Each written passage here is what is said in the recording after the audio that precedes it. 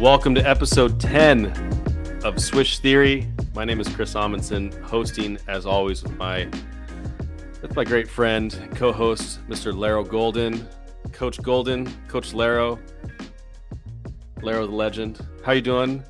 Well, it has been, first I just want to say, it has been a little while since we've been on the microphone. Not intentionally. There's just been some wild stuff. I feel like it's happened every Sunday night with our families for some reason. So it's been a little while, but I'm happy to be back and talking basketball. A lot has happened. We had the crazy trade deadline, but I wanted to check in with you on a personal level, Laro. How you feeling? How are you doing? I've missed you a lot, and I'm just glad to get to hear your voice again. Obviously I've missed you too, man. Like all the way back to, Bulls 101. I mean, this has been something I've always looked forward to doing because, and there's nothing more outside of family and stuff like that, obviously, that I love doing and talking ball. So, not having this for the last couple, weeks, close to a month it's been different. But things have happened to where I couldn't do it. And, but again, I'm happy to do it now. I mean, we have a great guest on. I'm just ready to get my thoughts off. I'm ready to kind of, really just talk some ball, man. Dig into the weeds of a very fun team in the NBA right now because of one of the best stars in the league. So I'm just ready to talk some ball. That's what we're here for. I've missed it, but we're back. As you mentioned, we have an incredible guest, a Swish Theory contributor, and the co-host of our sister pod, the Finishing Touch pod, Mr. David Sajdak. Welcome to Swish Theory, and welcome to our podcast in Swish Theory. And we're here today to talk about the Dallas Mavericks, your hometown team, and we're just happy to have you, man. How have you been? I know we just finished with the trade deadline, so even before we get into the Mavericks, if you have any trade deadline thoughts or the craziness that happened there, let us know how you're feeling. Man, what a crazy trade deadline, like you said. I'm doing good. This is my first time guessing an episode, so it's gonna be a fun one for sure. I'm excited to hear what you guys think of my Mavs. Think a lot about them. Yeah, there's a lot going on with the Mavs. You said the crazy deadline. The Mavericks had one of the more out of left field deadlines when Kyrie Irving made his trade request from the Brooklyn Nets, they were just cooking until even after KD's injury. But obviously the failure to reach an extension with the Brooklyn Nets and Kyrie led to that decision, and the Dallas Mavericks jumped right on it. They ended up trading Dorian Finney-Smith and Spencer Dinwiddie and a future first-round pick to get Kyrie Irving back, as well as Markieff Morris. And team looks a little bit different. And I would say you guys have been clamoring a lot for Luka to get help. I'm not sure if this is exactly the move you had in mind. But Kyrie Irving, his talent on the court is undeniable. And, we saw him in their doubleheader against the Kings. He and Luka played. Kyrie and Luka played that second game together for the first time. It was really interesting to see them on the court, and I'm fascinated to see what they do this season. What did you think of the trade, David? Were you surprised that the Mavericks had interest or that they pulled the trigger, or was this kind of was the desperation kind of more palpable on your end? I kind of saw that they were linked to him, but it was still a surprise that they got him because, it's been about a decade or two of just the Mavs always being like, they almost got this guy. Oh, they almost traded for Kobe. They almost signed DeAndre Jordan, but this time they finally got their guy. Basketball wise, I really like this trade because I've been a huge Kyrie fan of his game throughout the years. So I'm just excited to see another guy I just love to watch hoop play. And I think he's a really good fit next to Luka, which we'll get into.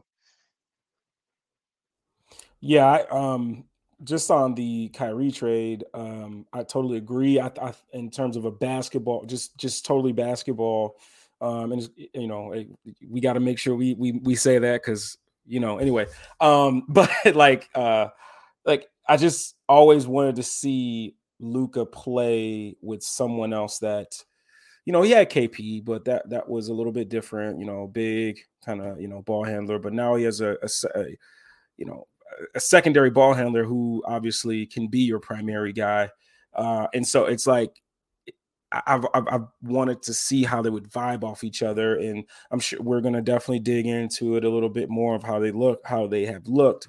So like I was very interested to see how it would go, and not only that, but like also like there were some rumblings about Luka being tough to play with, and seeing how he would be how open he would be to being with another guy like Kyrie. So it was very for me very intriguing of a watch when I watched them, just to see how body language wise and stuff the kid has got them running. And so I was very excited to see the trade and see what it looks like after.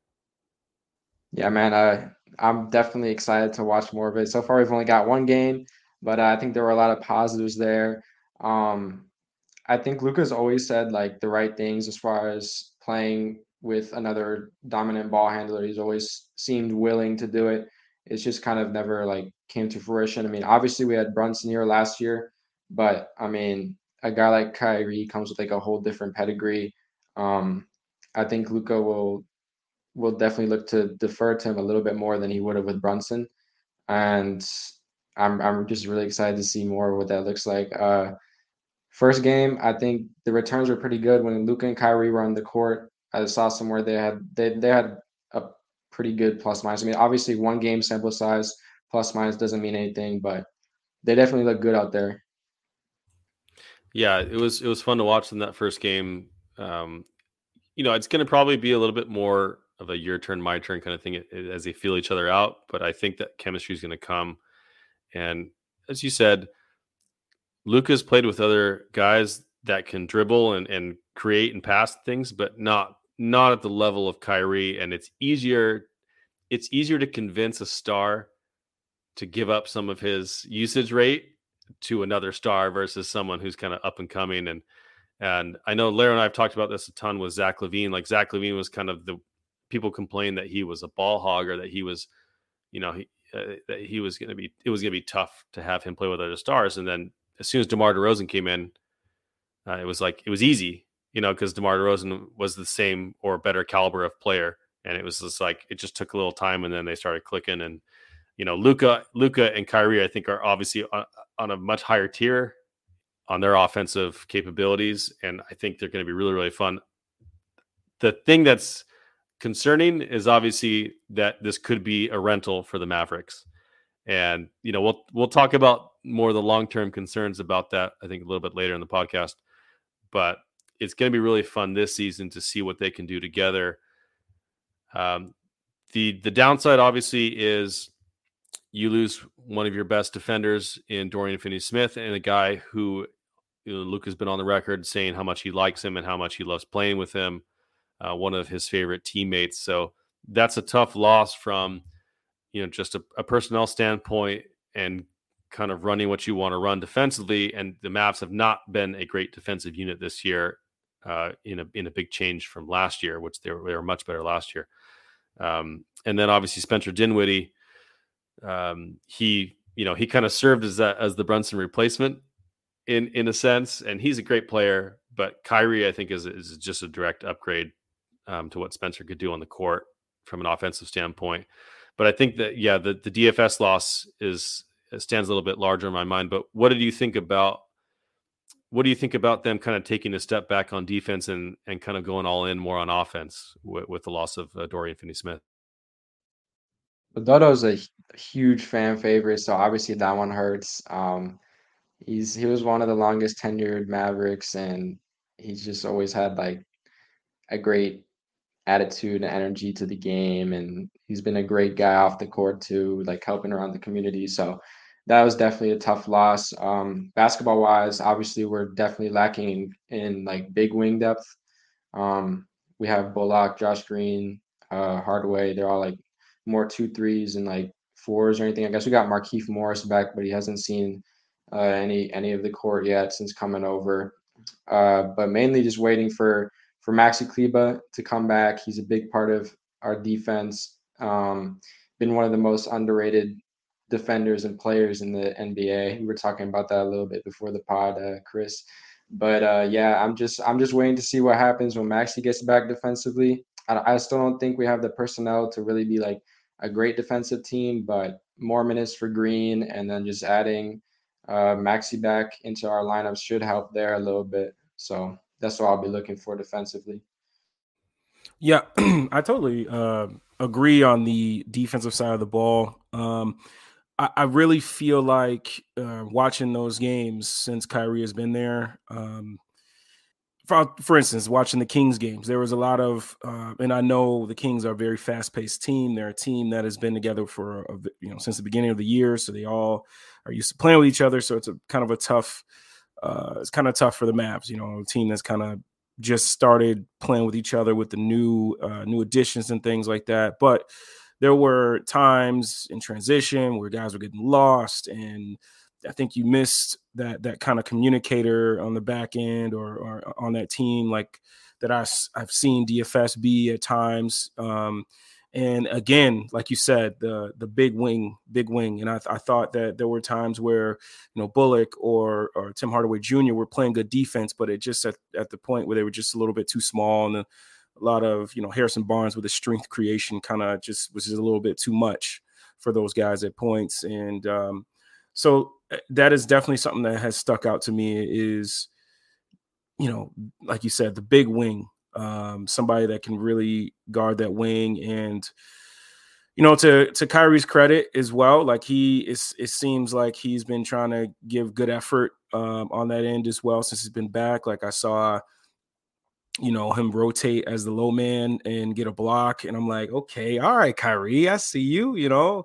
So I mean, can I just say, I mean, I know it's very tough to because Kyrie is wishy-washy, okay, but like, I just want to say, I feel like he's had the right mindset since he's been with the Mavs so far, like on both sides of the ball, and I mean, again, it's encouraging, but for a grain of salt. Yeah, in terms of the defense, like I really thought that that's what it is that you need that big wing, and Maxi coming back is huge. And like I think that there was a point in the game where they started with Dwight Powell, and again, we'll get in offensively. I really like Dwight Powell, but and they were kind of switching everything, and then they brought in JaVale McGee, and it was kind of like funneling guys to JaVale in using his size, and I thought that they played a little bit better defense that way. But I think, like, again, going back to what you said with Maxi coming back, I think that they'll be able to play a little bit better in that other kind of style as well, with Dwight and Maxi, them being able to switch and still have that size and kind of being able to handle some of the bigger wings. So I do think, like Chris has said, like I think Maxi coming back will be huge, and he'll slot right in and be that ingredient that this team needs to get cooking a little bit more on the defensive side of the ball. Now, speaking of cooking, there's been some additional real estate being built on Josh Green Island. We were talking about this before we started recording, but I think people in general are just way too impatient with young players. And we always have this idea of this person, because they were picked at this spot, should progress in this way. And that's just almost never the case. And I don't know why we continue with the idiocy of thinking that way. But I stumble into that as well sometimes, of like, hey, this guy was picked this, or he's had this much experience or these many reps. But it's not linear, and it's up and down, and you're hoping that the ups and downs are slowly getting higher and higher instead of lower and lower. But Josh Green, I think, has really taken off this year. He's really taken a leap on both ends. And David, you talked about his minutes increasing being something you want to see down the stretch of the season. I just wanted to give you a chance to show Josh Green some love and what you've seen from him this season that's impressed you. I love Josh Green. If there's anybody that's listened to the Finishing Touch podcast at all, you'll hear me and Tyler give him his flowers a lot of the times. But yeah, man, I just feel like the previous 2 years, it was always just a confidence thing with him. Like the flashes were definitely there. He's always been a good defender. He's always been really decisive with the ball. Sometimes a little too quick to make his decisions, even like a little jittery. Uh, but this year it's really like all come together for him. He's a lot more confident in his shot. Um, Coming into the year, I kind of noticed like right away that the transfer energy looked much better. I noted that in the scouting report I did for him, and yeah, he's becoming the perfect connector for the Mavs. And I'm just really happy to see it. I gotta be honest, man. I get really envious of teams that allow their young guys to play through ups and downs a little bit and allow them to learn from mistakes, put the ball in their hands a little bit and see what they can do. And you know, what do you know? You know, your guy starts to show some consistent, improvement. And so, like with Josh Green, watching him against the Kings the other night, him bringing the ball up, initiating some of the offense a little, sometimes, him consistently being knocking down that corner three. And like you said, like I remember watching last season, he may have an open shot and it was almost like he was second guessing himself a little bit. And now he was letting that thing fly. I mean, the first three he took in that game, it was a little bit off. But after that, like, it's like he forgot about that first three and he just kept letting it go. And it's really cool because I mean the stuff that the Mavs were running with like their horn stuff and emptying that backside out, making that low man, putting that low man in conflict, and having to choose if they want to stay with Josh and obviously like even me, if I was in the on the coaching staff, I would say leave Josh, because he's knocking it down, but you want to see it consistently. So of course you're gonna just protect the rim and he made them pay a ton, and not only is he knocking down the three, but now you add in that explosive, being able to attack the closeout, and he's going to put it on your head if you give him enough room, and finishing through contact the other night. I mean, I haven't even talked about defensively. I mean, it's just like Josh Green is fun, and it's really cool to, like I said at the beginning, to really see organization kind of like, instill that confidence. Like, hey, we drafted you, we believe in you, and the coaching staff, putting them in positions to succeed. Because ultimately, that's what coaching really is, man. Like, you can be an X and O guy, you can be the smartest guy on the floor. But if you don't know how to put your players in the right position to succeed, I mean, what are you there for? And so that's what they've been doing with Josh, and he's just been really taking off, man. So hats off to Josh Green, man, and I'm just happy for the guy, man. I'm happy for him. You guys both mentioned this. I think a lot of these players have athleticism, but it's more flash than function sometimes. And as they get older and as they kind of integrate themselves into the NBA, they start to, as you said, the energy transfer, or like they start to kind of develop and fine tune their athleticism into something that's functional, something that results in free throws or getting to the rim more, or pump fakes, things like that, or on defense, right? Like their timing improves, and you've kind of seen Josh put that together because he's athletic, but the athleticism is much more purposeful, I think, than it has been in the past. And both of you guys mentioned that. So something I wanted to point out, that it's fun to see that. It's kind of, it's like watching a toddler. Like, at first they're just walking and it's like, hey, I can walk, like I can do all these things. And then all of a sudden they're jumping and they're running, and you kind of see that I've got a 5 and a 3-year-old. So this is why I'm watching this right now. But you just see how they're fine tuning those motor skills and that athleticism into something that's going to benefit them. And it's really fun to see. And I kind of wanted to, I know I'm getting off script here a little bit, but I wanted to ask about Jaden Hardy, who's a rookie, who was a second round pick. Wait, is it? I think he's a rookie. Am I wrong? I think this is his first year. Let me know. Yeah. Okay. I wanted to see if you've seen that with Jaden Hardy's athleticism. Is it still kind of flash, or have you seen him kind of convert it into function? I'd say it's definitely functional in the open court so far. That's one of the things that they've been doing a lot more, especially since the trade is just like getting out in transition, or since Luka has been out basically. And they've really made an effort last game to continue that even with Luka on the court, just getting out more in transition with Kyrie, Josh Green, Jay and Hardy. They're all obviously able to push in transition. So I'd say it's definitely functional there. In the half court is definitely still a work in progress, I'd say. He'll get to the rim sometimes and just like, or well, the finishing has definitely improved so far. He's improved from the G, his finishing, but I think he'll just continue to get better, like you said. Functionally, the athleticism will improve. Yeah, I totally agree. I mean, David is a beast at this evaluation stuff, man. So I mean, I agree with what he's saying, and I think at least statistically, I feel like February so far has been pretty good for him. So I think that's a big thing especially for a rookie is start to see some type of success.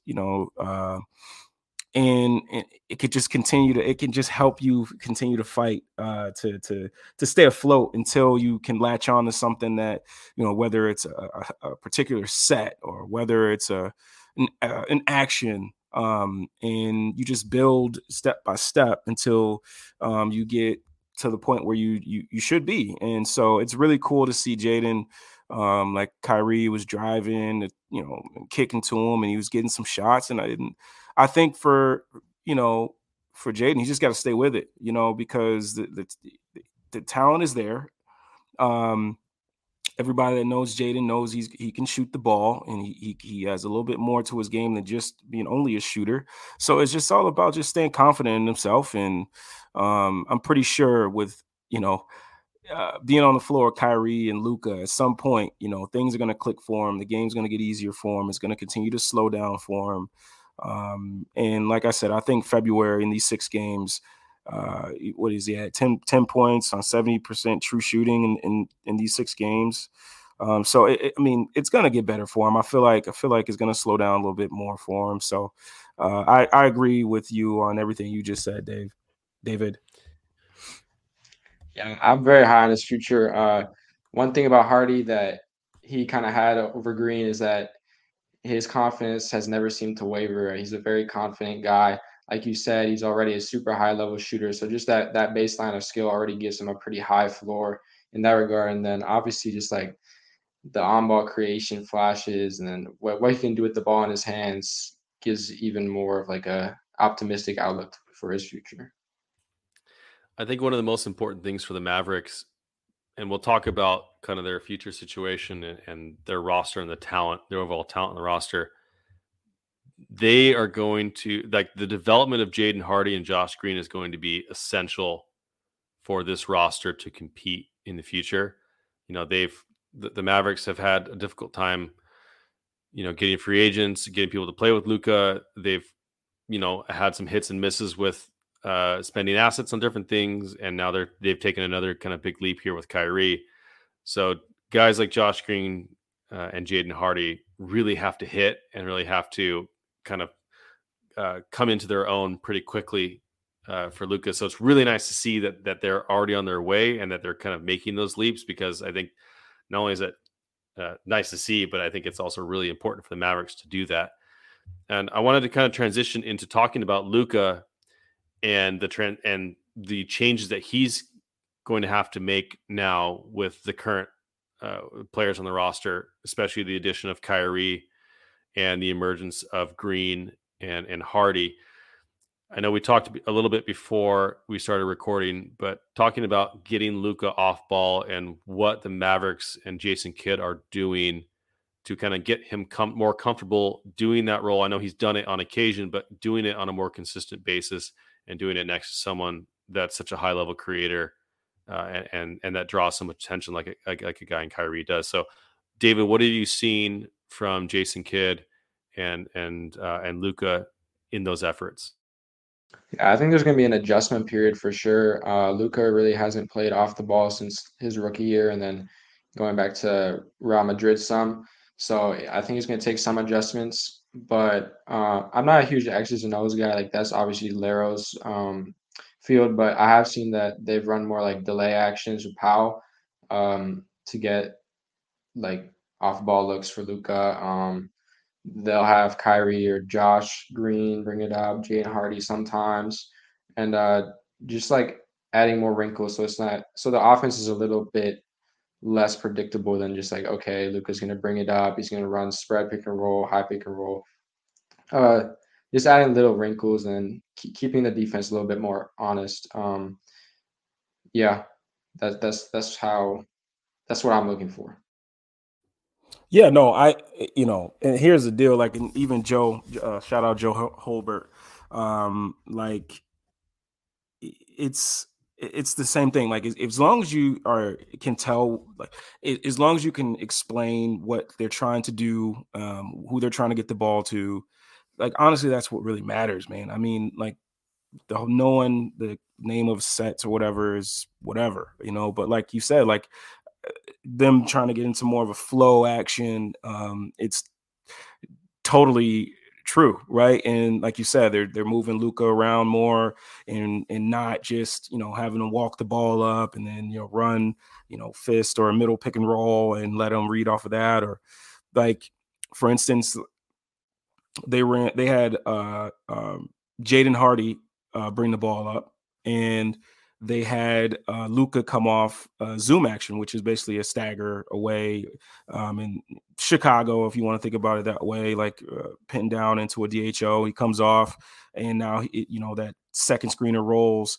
And it's just like you said, putting defenses like, well, hold on, we ain't do this before. What the hell? Now we got to worry about Luka like coming off a screen with full momentum, and how we rotating off of that. Like, there were some times where they'd run a horn set and Luka would pop out horns into chin, and now they're running kind of flare actions and stuff like that. And it's really cool to see that, because you have, like, yes, Luka is a wonderful ball handler. He's someone that reads the floor rapidly, fast, and he'll make you pay.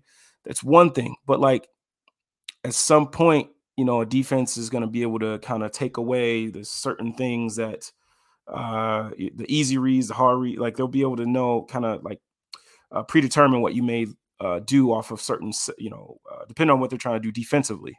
And so, like, being able to put him in different spots on the floor, that makes your defense have to worry a little bit. So, he's not just a ball handler. He's a very good passer. He can also attack a closeout. He can post up. He can be a screener with a big body he is. So them using him in chin and them using him in horns as a screener, like these are all really, really cool things. And to be honest with you, for him to already be willing to do these different things says a lot about him as a player. To me, it says that, hey, like, I want to win. I don't care what it takes.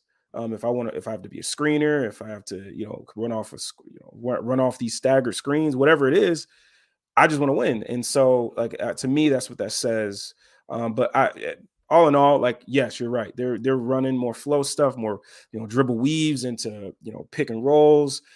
Chicago, different horn sets. I think I counted maybe 6 or 7 different horn sets that they did. It's like Jason Kidd is definitely trying to mix it up and put guys in the right position and kind of put Luka in different spots on the floor to make it harder for the defense to key in. So, yeah, David, I mean, I totally agree with what you've been seeing.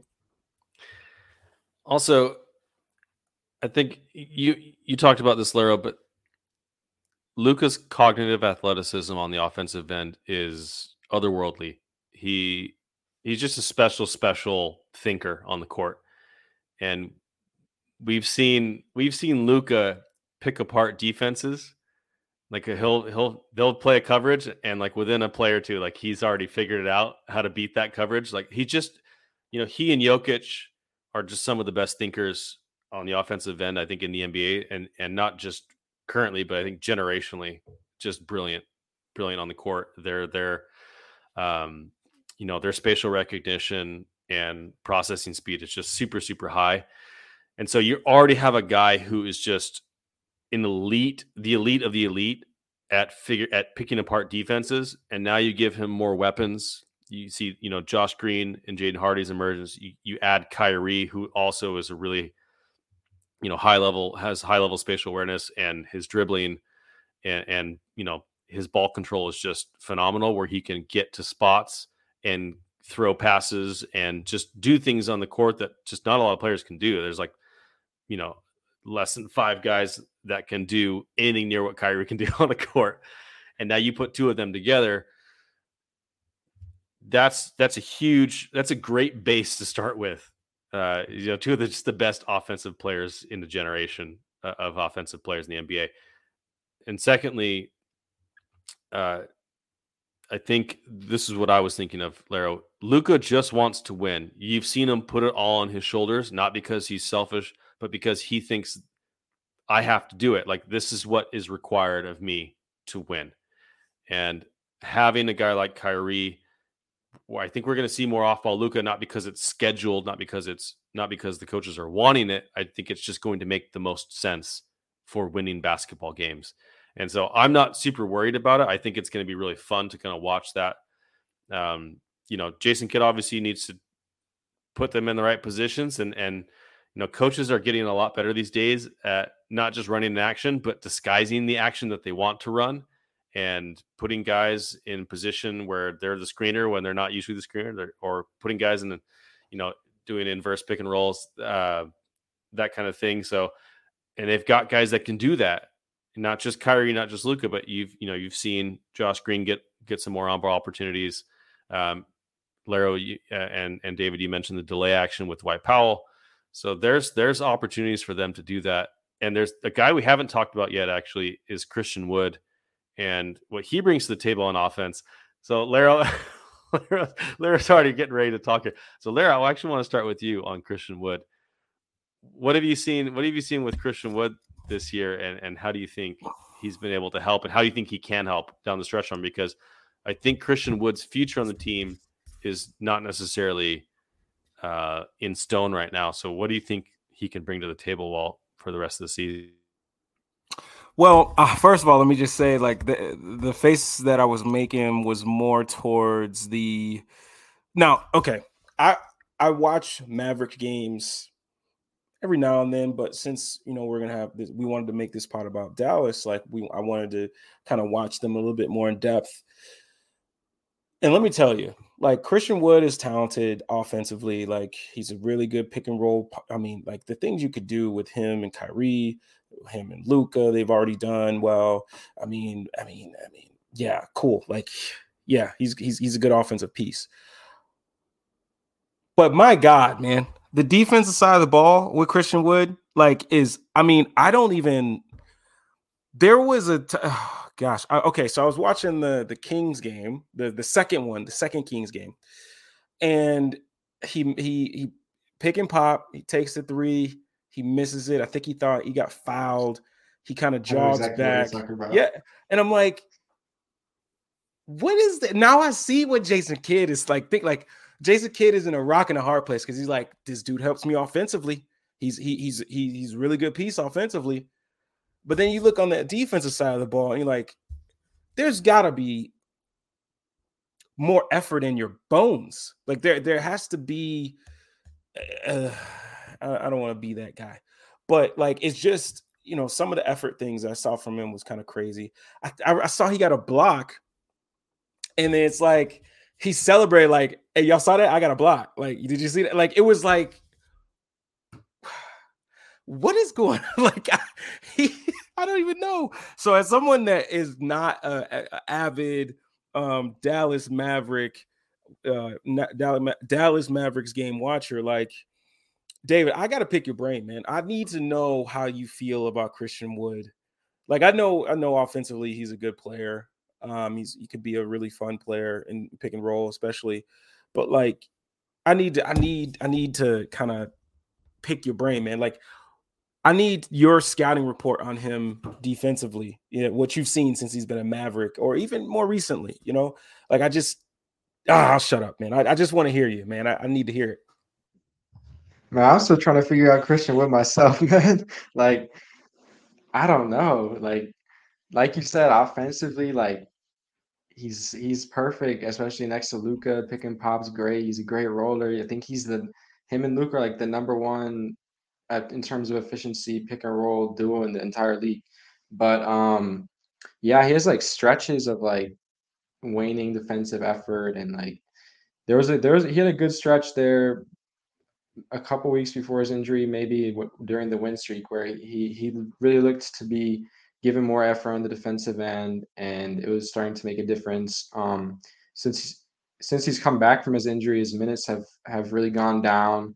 I think only 18 minutes a game now, and obviously his name was circulating in trade rumors. So I don't know if the defensive effort is kind of a reflection of that. I mean, he hasn't been like a consistently positive defender throughout the entire season, so that was never really a strength in his game. But yeah, I just it's gonna be hard to count on him defensively, and I guess you kind of have to just look at him as a guy that can just get you buckets sometimes if you need him. Which how often are we gonna need him if we have Luka and Kyrie out there all the time? So Yeah, I think bigs that lack defense are in kind of a really tough spot at all time. Like you can't build a really credible defense around them, and it's so much easier to be fine with a guard that doesn't defend very well.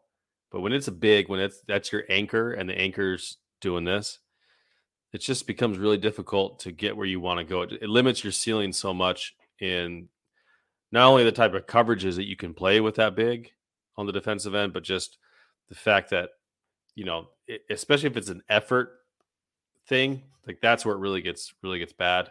And so with Christian Wood, it's been iffy, and it surprised me that he did not get traded.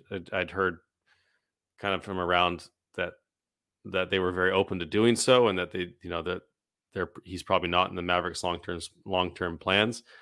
And I honestly think that's probably the right call. They have to find someone that's a better rim protector, that's a better just defender in general. It's really difficult to build your team around it. But offensively, he's been really phenomenal this year. And both of you have mentioned this, but I'm interested to see how that changes now that you've upgraded the offense with Kyrie. How much of an afterthought Christian Wood becomes. I think he's still really valuable. Bench bigs that can score are really valuable. But you can't have him be your starter. And you've seen the reluctance of the Mavericks to start Christian Wood until they're kind of basically forced to at some point in the season. They really have much choice. But ideally, that he would be coming off your bench. And, I don't know if that's ideal for him and his contractual situation, if that's really what he wants to do long term. So I think that they're going to be at an impasse in the off season. I doubt that relationship is going to continue, but for this season and for a potential playoff run, I'm interested to see what happens with Christian Wood. Because I think the one thing I think, and I know it's a super cliche, but it's like, who's going to stop these guys on offense? So like, these guys are potent offensively, and they've really done a good job of putting guys around Luka now that it's going to be hard to stop. And, maybe you just lean that hard into offense and just hope that, just dare someone outscore you, basically. It might, that might not be such a bad gamble for a playoff situation. If you got Luka in the playoffs, you're already in a really good spot, no matter who else is on the team. But I think that they're going to be really fun to watch. I really hope that they get a really good, a solid playoff seed, so we can watch some Luka magic next to Kyrie, next to Christian, next to Josh and Jaden Hardy.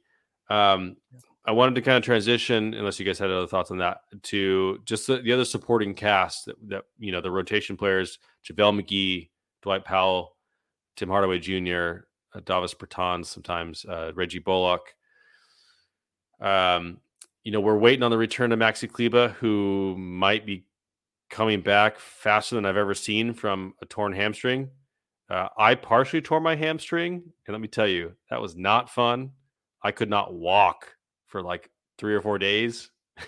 I couldn't walk.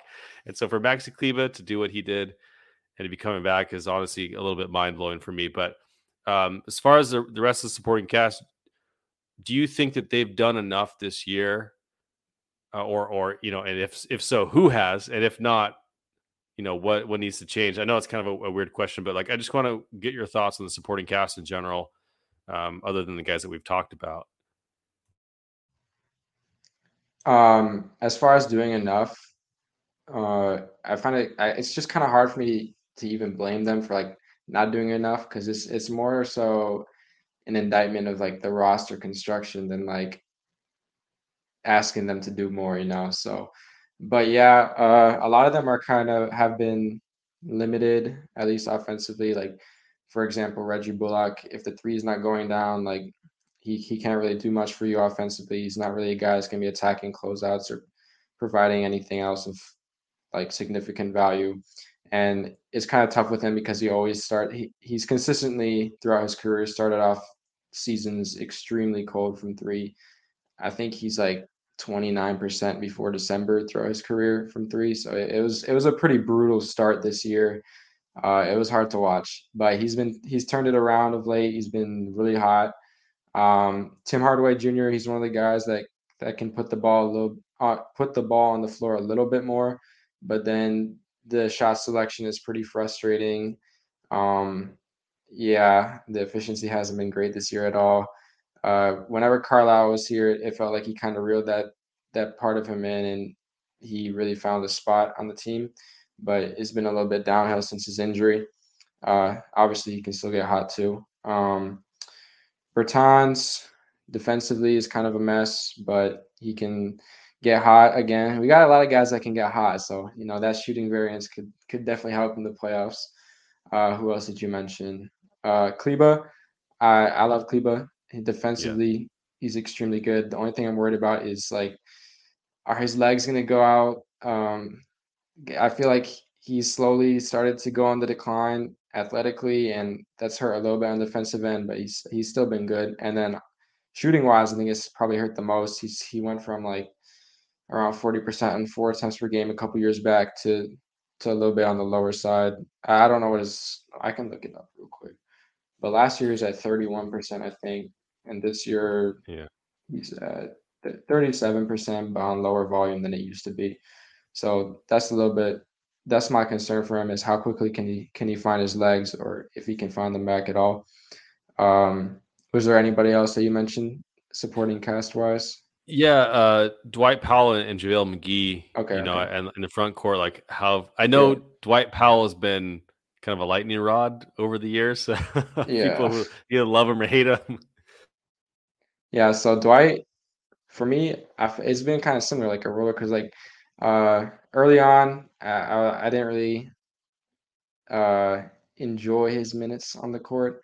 I feel like his lack of rim protection kind of leads to everybody just assuming he's a bad defender. But I think over time I've come to realize he brings some other things of value defensively. And when you can put a rim protector or like a good weak side guy on the floor with him, like Maxi, I mean, he can thrive a little bit. Um, Obviously, offensively, he has great chemistry with Luka. He's, as I mentioned, number one in the league in the pick and roll efficiency was Luka and Seawood. Number two is Luka and Dwight Powell. So he's still bringing good things as a lob threat, and he can show it. He can play at the level of screens. He's not offering rim protection, but he can at least move his feet out there. JaVale McGee has been interesting to start the year. It was pretty rough. We gave him a pretty big contract too, so Mavs fans were definitely not happy about that on Mavs Twitter. Of late, he's been better. The engagement looks to have increased, especially since the Kyrie trade. Jason Kidd actually mentioned that how the Kyrie trade seemed to have like re-energized some of the players, and he mentioned JaVale McGee as one of them. and he's actually seemed to like leapfrog C Wood in the front court rotation. He comes in the game earlier. I think he's been getting more minutes of late, but yeah, I think he can provide some valuable minutes. I mean, the theoretical version of JaVale McGee is somewhat enticing. So I think he can bring some some good things to Dallas. But yeah, those are my thoughts on the supporting cast. Larry, I'll let you go in a second. I just wanted to say that it's funny that you said the theoretical version, because I feel like you've got all the supporting cast has a lot of theoretical version kind of to it. Like they get hot or they're super cold. And it's like if they're rolling, they're really good. If not, it's like it can be a train wreck pretty quickly. And to be honest with you, I think David hit on something as well, or earlier in his response is like, it's tough because of roster construction. Because I was looking out there and I was seeing Theo Pinson getting minutes. I'm like, oh my goodness, Theo Pinson, like yeah, he's getting minutes, but no, but I think one of the things that will help the Mavs, hopefully as they keep going, is that some of these guys are getting shots, more consistently that they may not be used to right now, and they have to get used to it because teams are going to show more attention to Kyrie. Teams are going to continue to show that attention to Luka. So they're going to need Josh Green to keep taking those threes with more confidence and continuing to be a threat from the corner. They're going to need JaVale McGee to roll to that basket hard as hell, to keep that low man, put him continuing to make him squeeze on that rim, or either open up that corner, or open whatever he does, opens up that lob. Dwight Powell getting into more of the DHO stuff, and I mean that guy. I mean,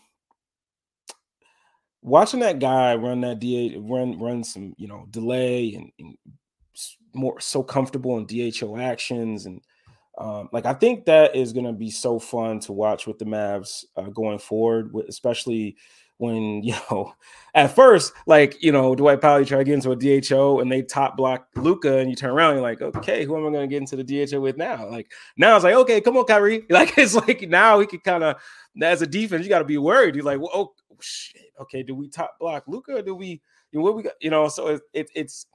I think that is also part of why some of these guys are like Coach Kidd has said, it has shown a little bit more juice and a little bit more activity, is because now they know that, oh crap, now, because it used to be like, well, if Luka doesn't make a play for me, well, I may not get the ball. Now it's like, okay, we got another dog now, so I got to make sure I'm on my P's and Q's, because if I'm open, I'm going to get the ball. And hell, like I think it just makes sense why they have more activity and they're more active. There's more juice because now they have two dogs on the floor. And if everybody's doing the right things and spacing the floor the right way, they're going to get open shots.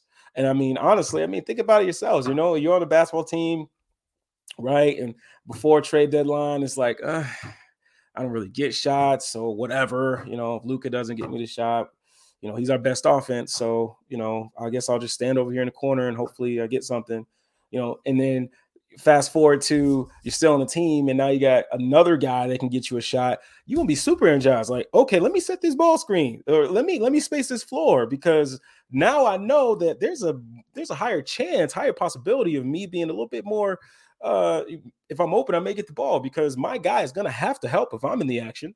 They're not gonna stay on me. they're gonna go on Kyrie. So now it's about that. So at the end of the day, it just makes sense. But I just want to give some shouts out to Dwight Powell, because that is one of the things I'm going to continue to watch, is his how the synergy between those three and that DHO kind of the dribble weave stuff, the Chicago stuff, the horn stuff, and just the chin action stuff, like just different things they're going to be able to do with him now.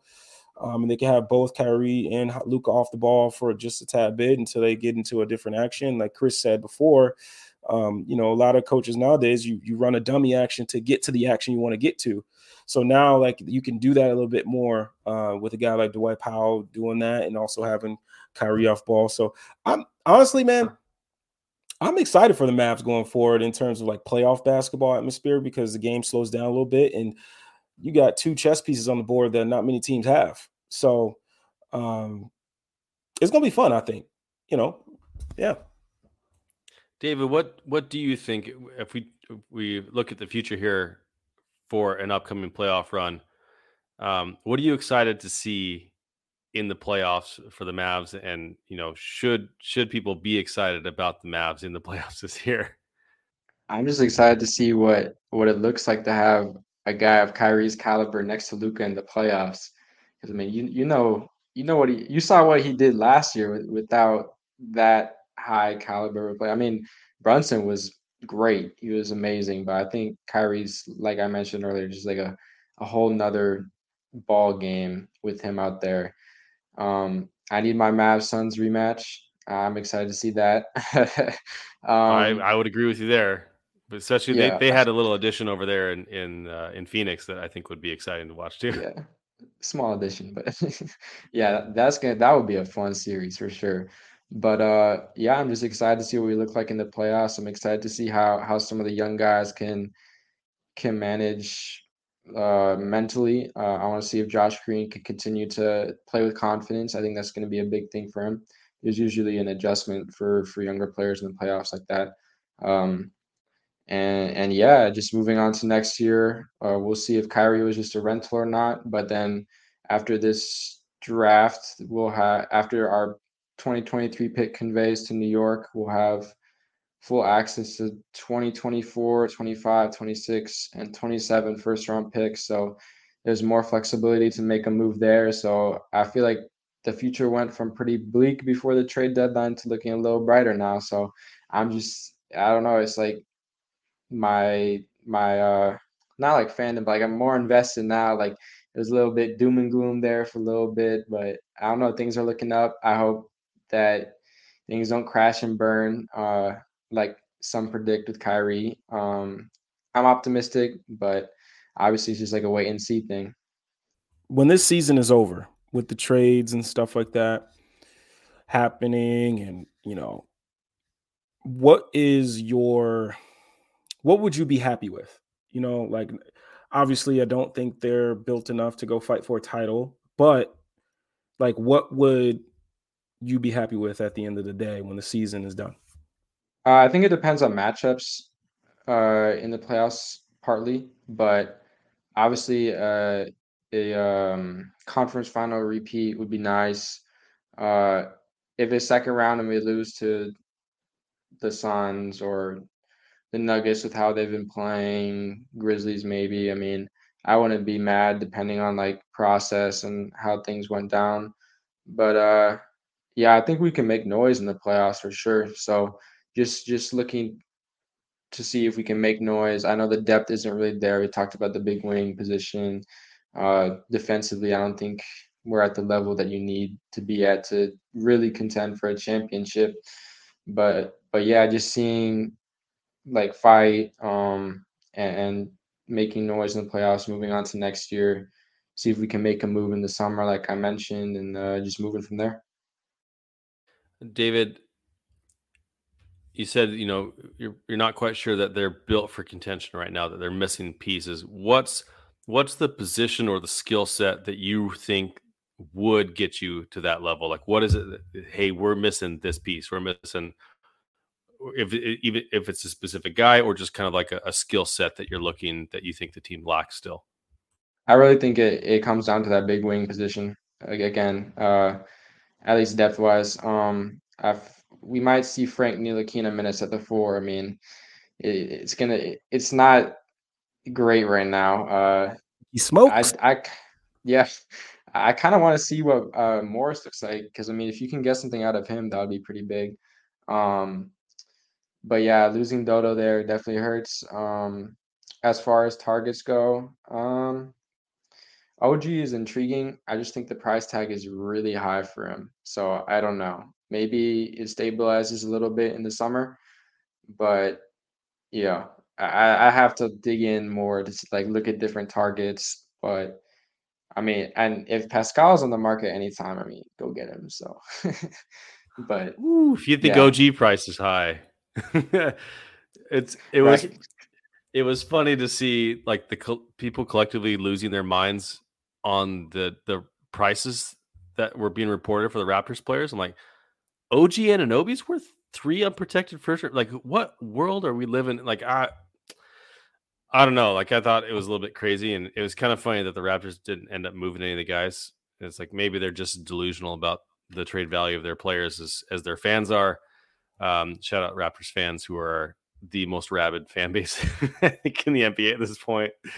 OG is a great player, but yeah, that's the kind of mold of a guy that you want, right? That kind of switchable big defender that can defend, because you still got guys like LeBron, Kawhi, PG, these big wings that no one's going to stop them. And now you got KD in the Western Conference too.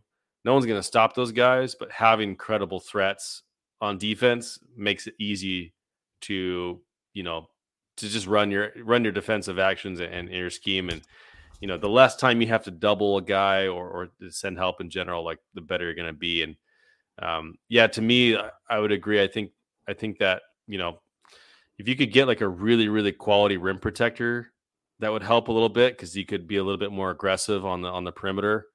But that big wing, I think, would be key. It's funny, you just sent Dodo out, but having Dodo there would be really, really nice. Yeah, I also like David also he brought him up is that the Morris brother, like if he has enough, just something left in there, a little bit left in the tank, like I think that would help a ton too because he's shooting 40% from 3, so it's like even him, man, that would be huge for them. Like so, I mean, I remember watching the game.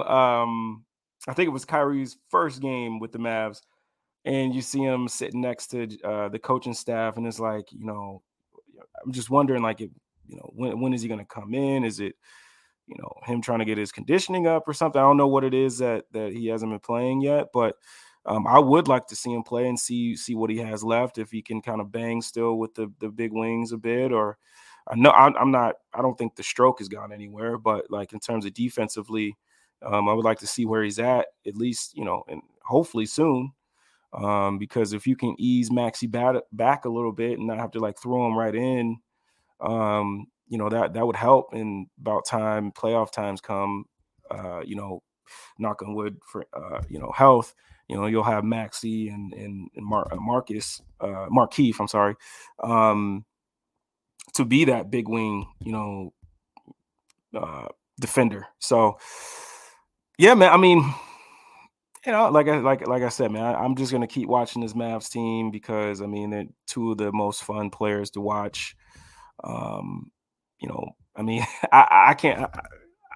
I'm not even a Mavs fan, and obviously, I'm excited to watch them. I mean, it kind of, and I know that they're two different players, and but like Luka just, it kind of reminds me like Kyrie being back with LeBron in a way. Like I want to see it again, because I feel like, as much I'm a Bulls fan, and as much as I despise that Cleveland team, those Cleveland teams, like it was fun to see both, Kyrie play off of LeBron. And I think that Luka definitely has some similarities to LeBron. So if anybody can, seamlessly fit with Luka, it would be Kyrie, in my opinion, because he's already played with somebody with that type of skill set. So I'm excited, man. I'm excited. The Mavs are going to be must-watch television in the playoffs. It's just the things that Luka does with the ball. Out of anyone in the NBA right now, I think Luka has the best chance to have a LeBron-like career. Maybe that's crazy to say because LeBron is, top 2 and arguably 1 for a lot of people of all time. But like Luka is that good.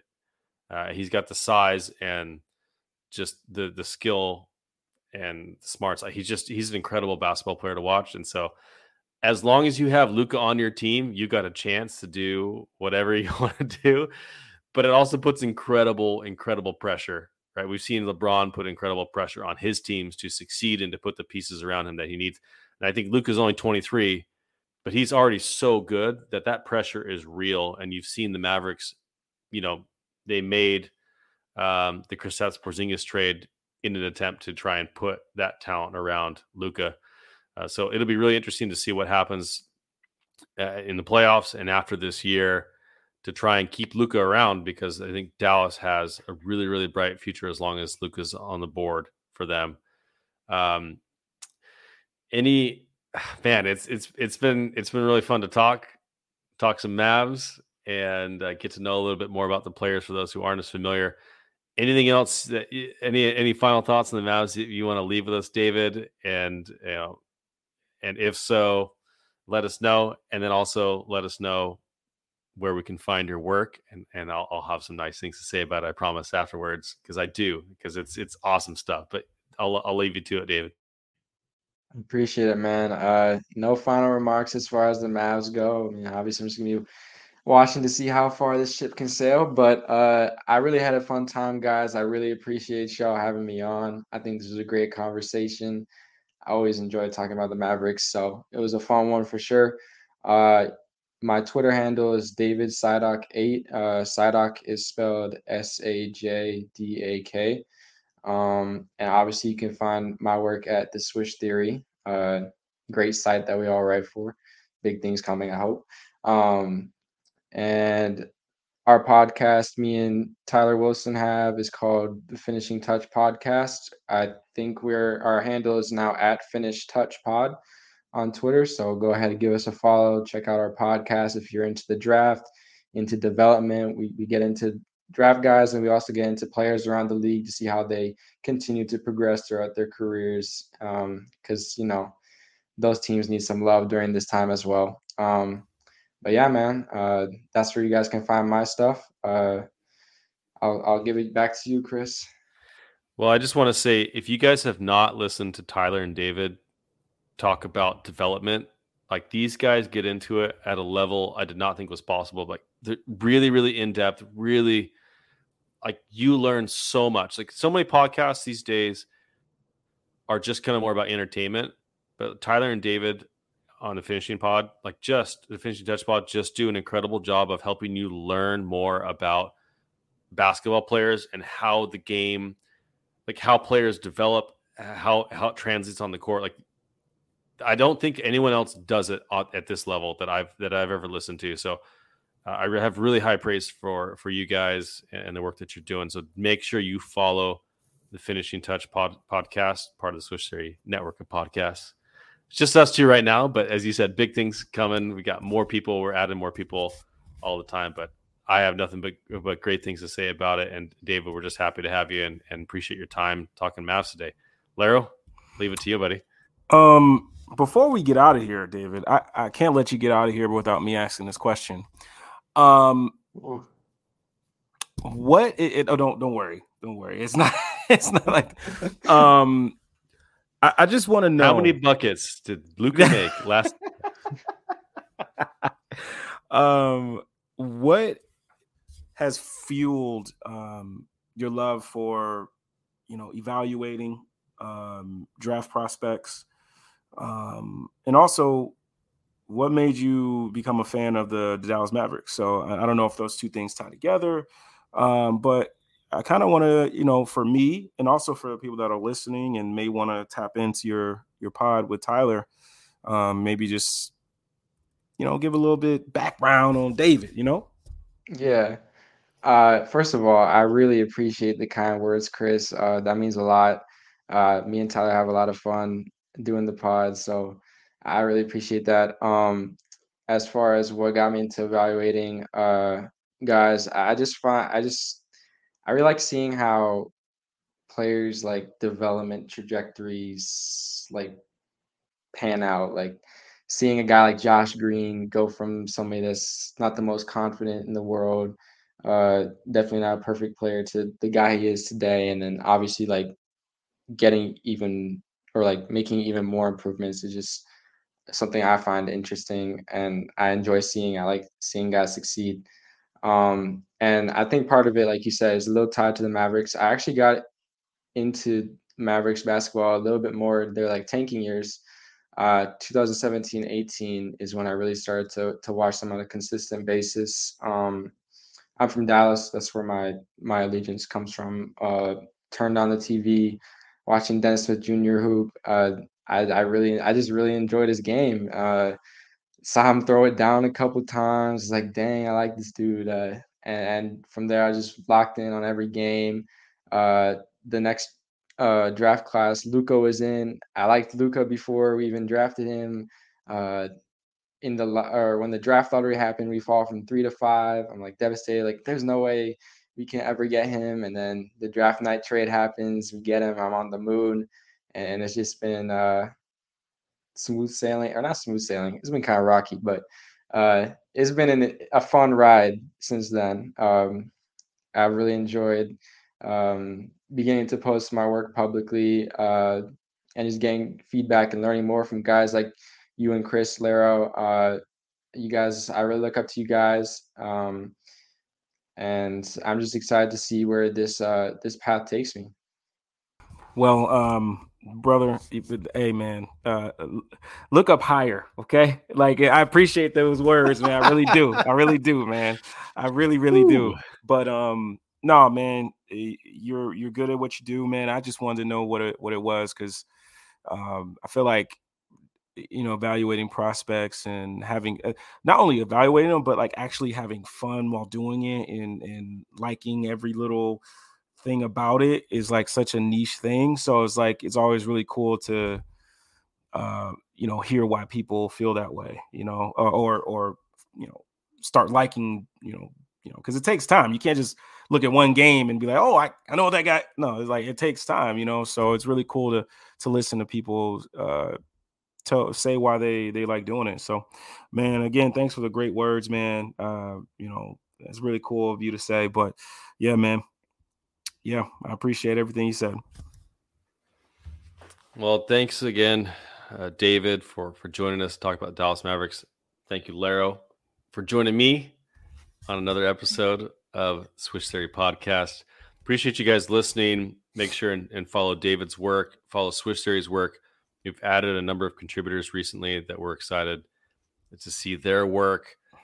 At some point in this season, I will actually finish some of the articles I've been working on. I've got like 2 of them that are 80% done, and unfortunately life has kind of gone sideways on me recently. So hopefully we'll have some of that work coming out, but make sure and follow Swish Theory at Swish Theory, follow Swish Theory Podcast at Swish Theory Pod, and Finishing Pod on Twitter, and David's work. And we'll see you guys again. I want to say next week. You never know. I'm in this crazy world. We'll see you next time. We'll say that. We'll see you next time. Peace.